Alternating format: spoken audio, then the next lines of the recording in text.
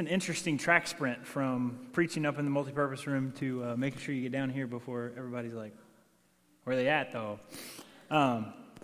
So, hey, this morning, Linda, thank you for reading that for us. This morning, our passage really is put into frame if you read it through the lens of John 1, 17 through 18. So John 1, 17 through 18 says this, "For the law was given through Moses. Grace and truth was brought through Jesus Christ. No one has ever seen God, the only God who is at the Father's. He who is at the Father's side has made him known to us." Jesus brought grace and truth. And then it says he came to make God known. He came to reveal to us the heart of the Father. When we, as Gentiles, didn't know God, Jesus came to make that happen.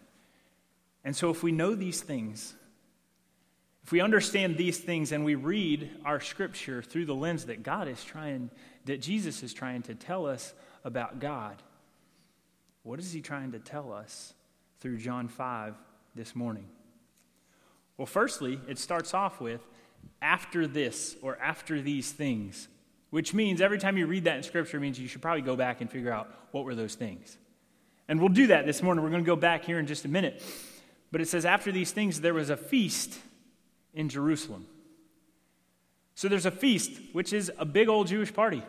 That's what it is. It's a festival.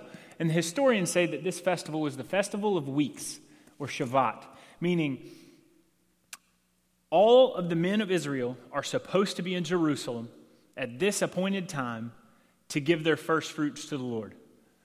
Much like our tithe today, they would take their top percentage, the best fruit that they had, the best grain, whatever they harvested, and they would bring it to Jerusalem to celebrate before the Lord, to praise God for the bountiful harvest that they've had.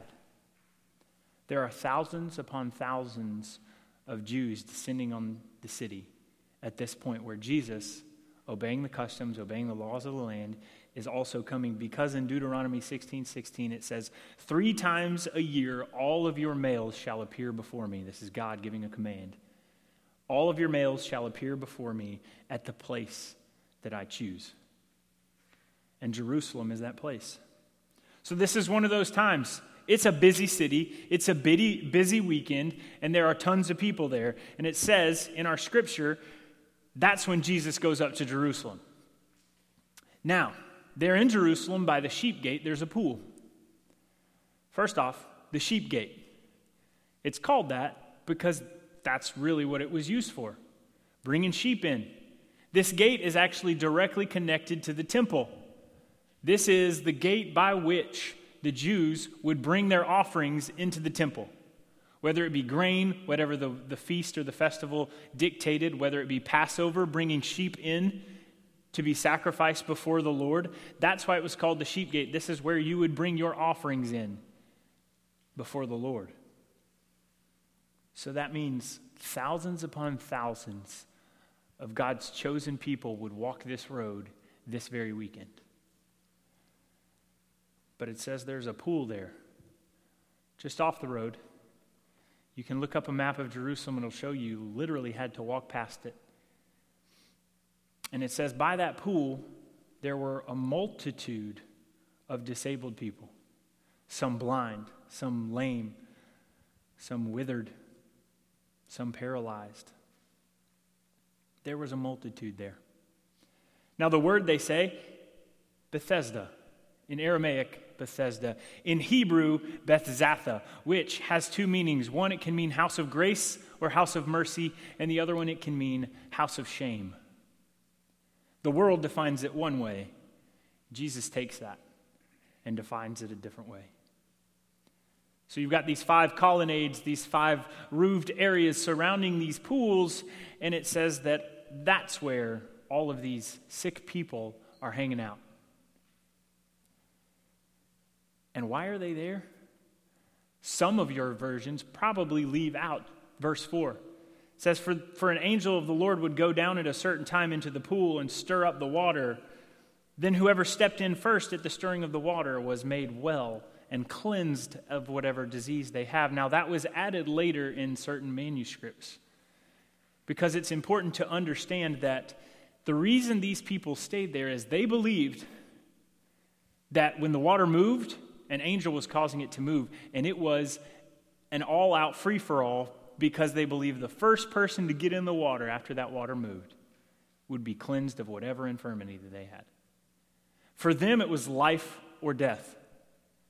I just want to get in the water. I just want to be healed. I just want to be healed. And that's what gets us to verse 5, which is where Jesus has this encounter with this man. Jesus says there's a certain guy who's been there for 38 years, and Jesus sees him lying there, and he knows that he's been there a long time. He asks the man, "Do you want to be made well?" He responds, "Sir, no one will help me get in the water. And while I'm trying to, someone gets in before me." Then Jesus says, "Get up, take up your mat, and walk." See, this man has an ailment. We don't know exactly what it is, but we know he has to lie in place, and he has mobility issues, and he can't hardly move. And it's been that way for 38 years. For me, that's literally a lifetime, plus 4 years. That's incredibly long. For 38 years, this man has been there, unable to move, saying, "Help me, please. I just want to get in the water and be healed." Jesus sees and knows that he's been there. Now keep in mind, this is during the festival or the Feast of Shavuot, where on this same road, passing by this man, are thousands of Jews walking into the temple to go, "God, you're so good. Take my fruits. Be pleased by my offering. Be proud of me, God, for giving you this awesome wheat or this incredible bouquet of oranges and all this great stuff." Church, woe to us if we pass by those that are needy and need our help, but we think that sitting in this place on Sundays and Wednesdays is pleasing to God. Our faith is shown by our actions. And Jesus, although the world shunned the sick, shunned the disabled, shunned those that are hurting, Jesus says, "I'm going to talk to that guy.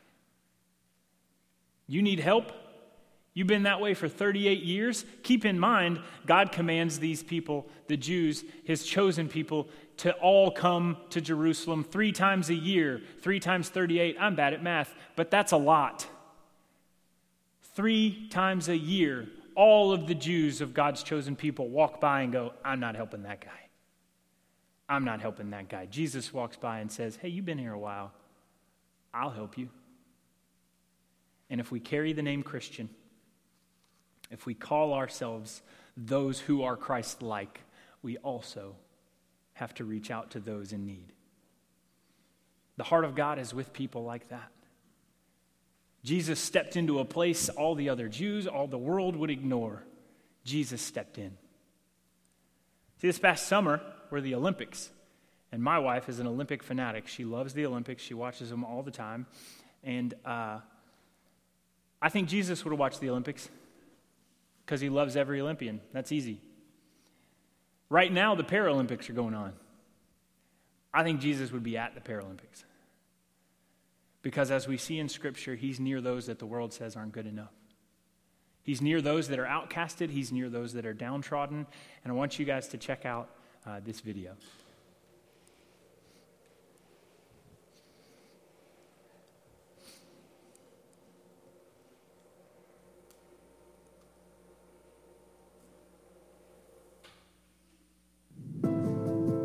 You're such an inspiration. So brave. You remind me to be happy.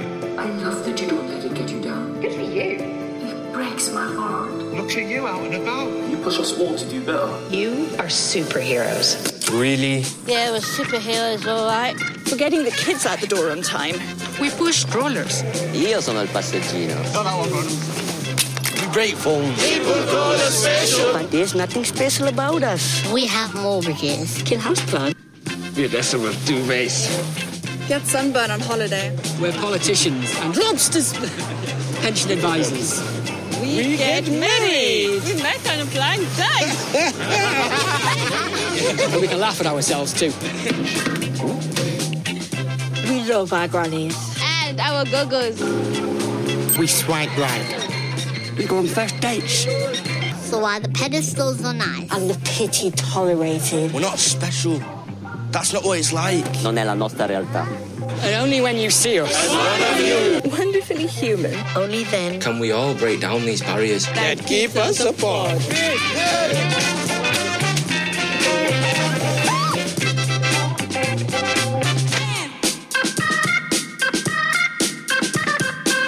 That's 1 billion people.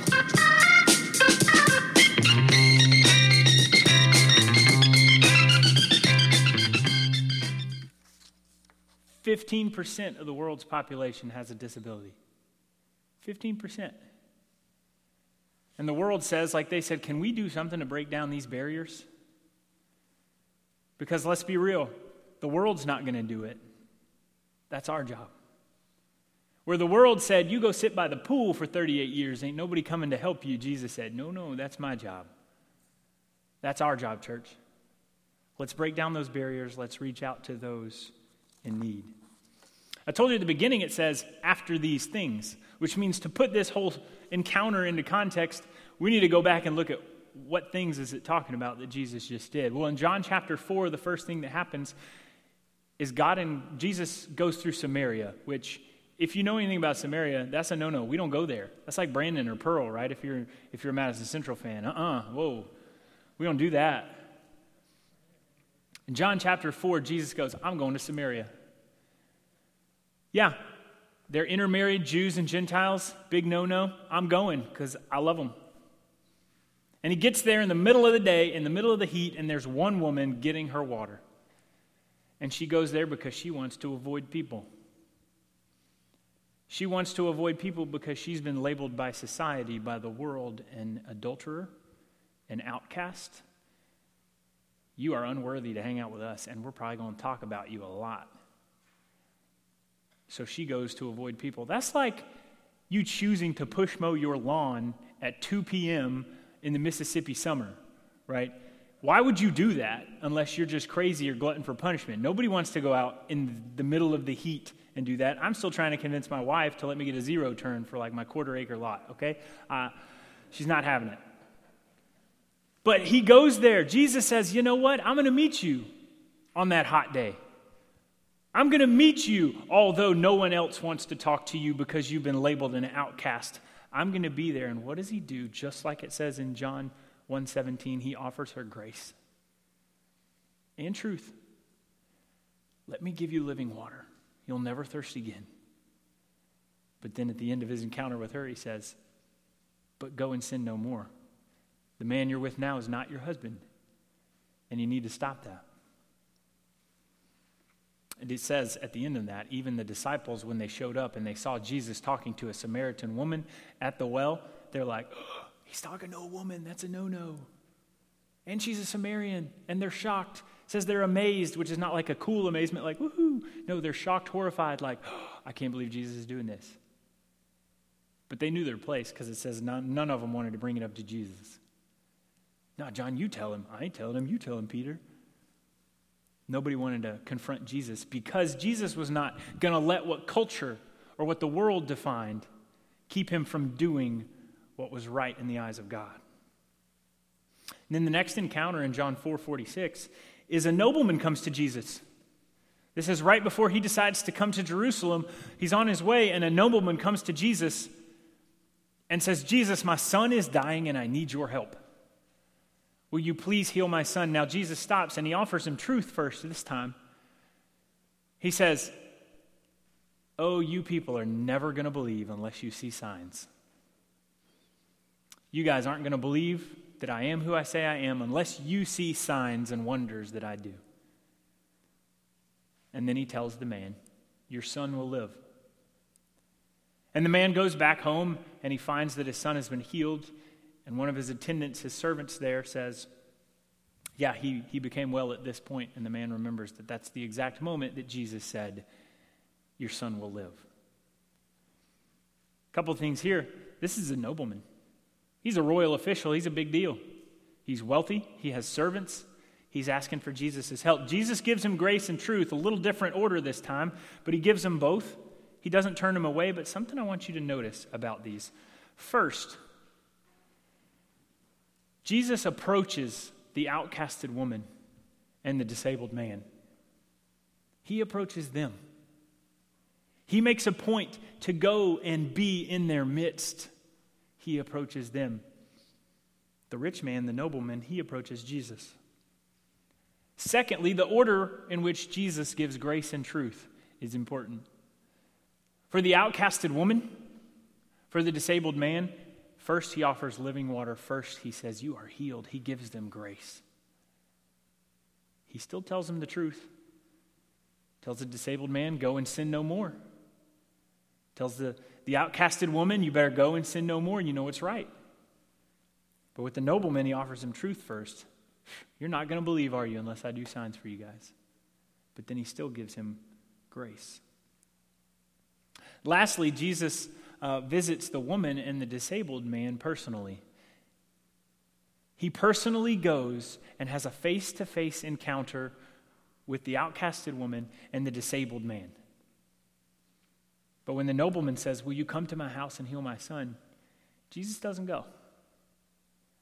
Kind of like Jesus made a house call. Jesus just said, hey, he's going to live. He's good. I had a student text me this week saying, Corey, can we sit down and talk? And I said, I can't right now. I'm not in the office. Be driving here in a second. You can call me if you need to, and we can talk. Or we can meet up at a later time. And they said, I don't want to call you because it's important. And I want to sit down and talk face to face. A phone call, it's better than a text, but it's not the same importance of sitting down with someone face to face. There is a different weight when you sit down and have an interaction with someone face to face. And Jesus chooses to sit down with the outcast and the disabled man. The nobleman comes and Jesus gives him that grace and heals his son because Jesus loves us all. And he welcomes us all. But Jesus doesn't go to him. He says, your son will be made well. I'm going to spend time with this disabled man, this outcasted woman. I'm going to be with them. And Jesus shows us the heart of the Father. He's close to the downtrodden. He's close to the outcast. He's close to the disabled. Blessed are the meek. Blessed are the poor in spirit. Blessed are the persecuted. And if Jesus is making a point to approach and to have face-to-face interaction with those that the world says aren't good enough, those that the world says, yuck, get out of here, you're different, church, that is our job. We're to be like Christ. Who are we approaching? Who are we spending time with? Some of you may have heard of a guy named Nick Vujicic. He's a well-known motivational speaker and evangelist. And at 10 years old, he says this in one of his talks. He says, at 10 years old, I tried to kill myself because the bullying at my school convinced me that I was a mistake. 10 years old. But someone told him about Psalm 139 and that he was fearfully and wonderfully made. Someone decided to share with him the love of Christ. Church, that's our job. And if you don't know about Nick Vujicic, he was born with a rare disease. He has no arms or legs.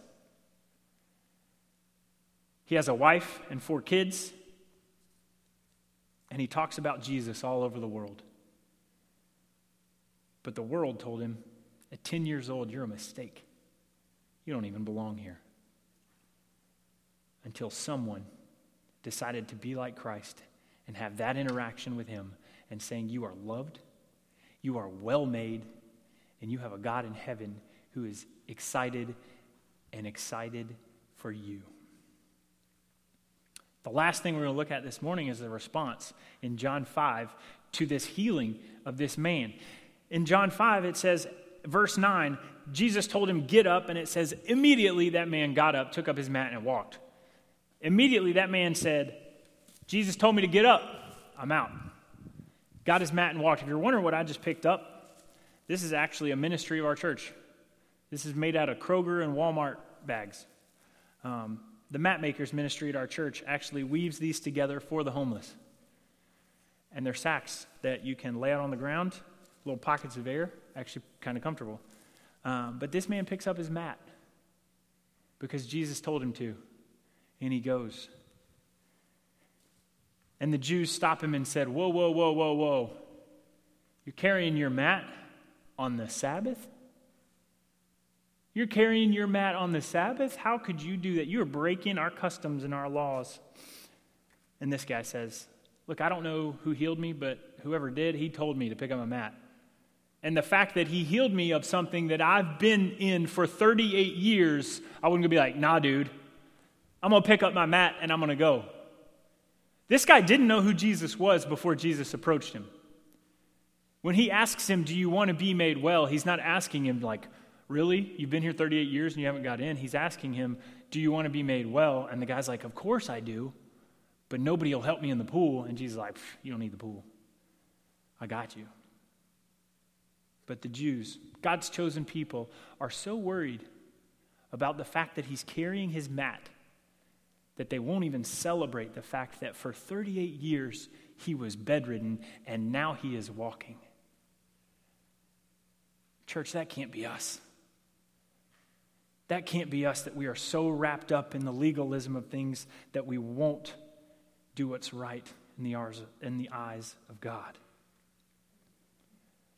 We're so worried what people think. Just like the disciples in Samaria. Oh, Jesus is talking to her. What? Oh my goodness. Are we so worried what people think going to keep us from living for the Lord? Are we so worried about the laws of man that it'll keep us from living out our faith?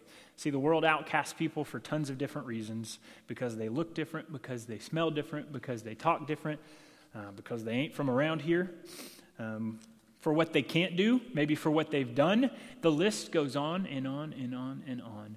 Reasons that we don't want to deal with those people. But church, we have to fight for those who no one will fight for 38 years. And woe to us if we walk past, come into a place like this, someone asking, begging for the light of Christ in their lives. What does this look like for us today?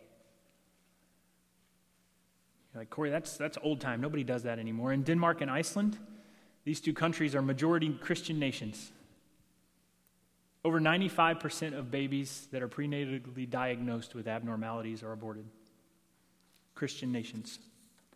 Closer to home, it's legal for someone in the United States to refuse a person with a disability an organ transplant in over half the states, including our own. If you have a disability, a doctor can say, you're not worth the organ transplant. The world wants to dictate who's worthy of life, and Jesus says to us, every single person is who I died for. What about every day? What about smaller things? My wife has a friend who's blind who lives in Nashville, and he'll be refused Uber service because he has a guide dog. Church, Jesus made a point to interact with people like these because they are beloved and treasured in the heart of God. I got one more quote that I want you to hear, and this is Nick Vujicic that I told you about earlier.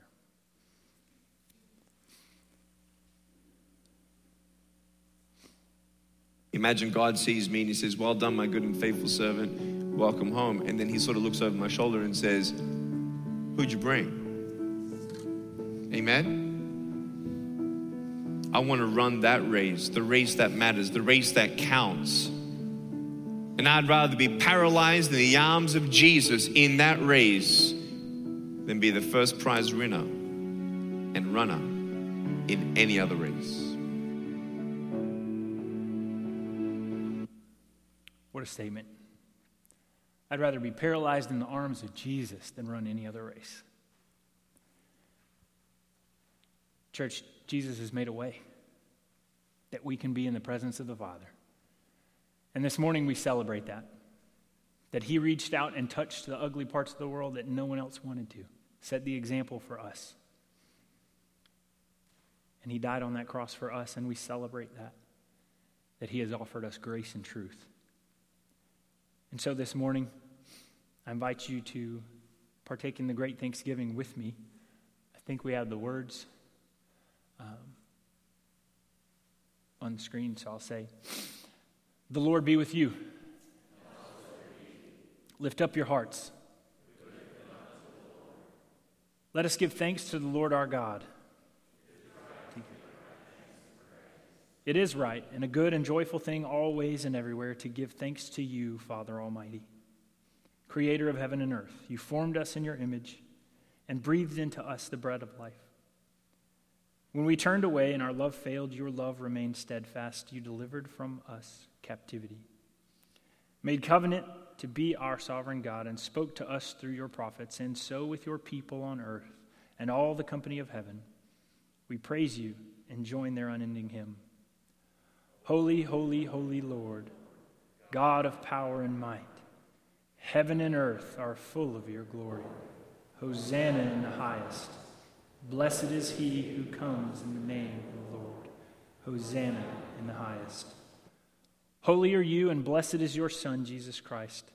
Your Spirit anointed him to preach the good news to the poor, to proclaim release to the captives, and recover sight to the blind, and liberty to those who are oppressed, and to announce the time had come when you would save your people.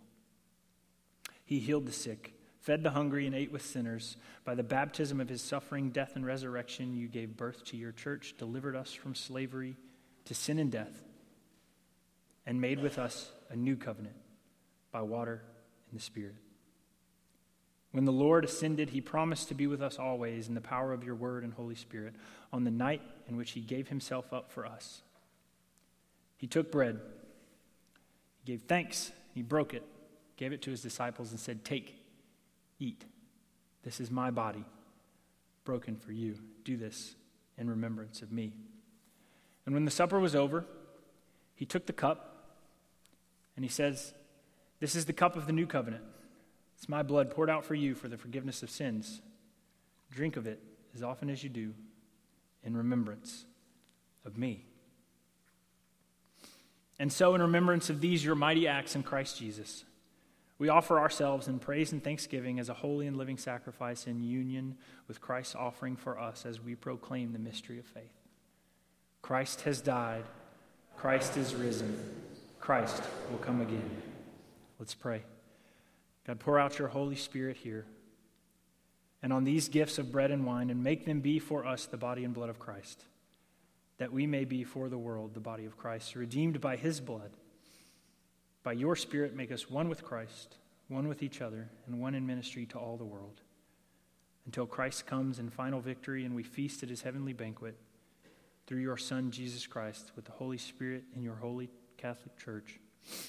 All honor and glory is yours, Almighty Father, now and forever. Amen.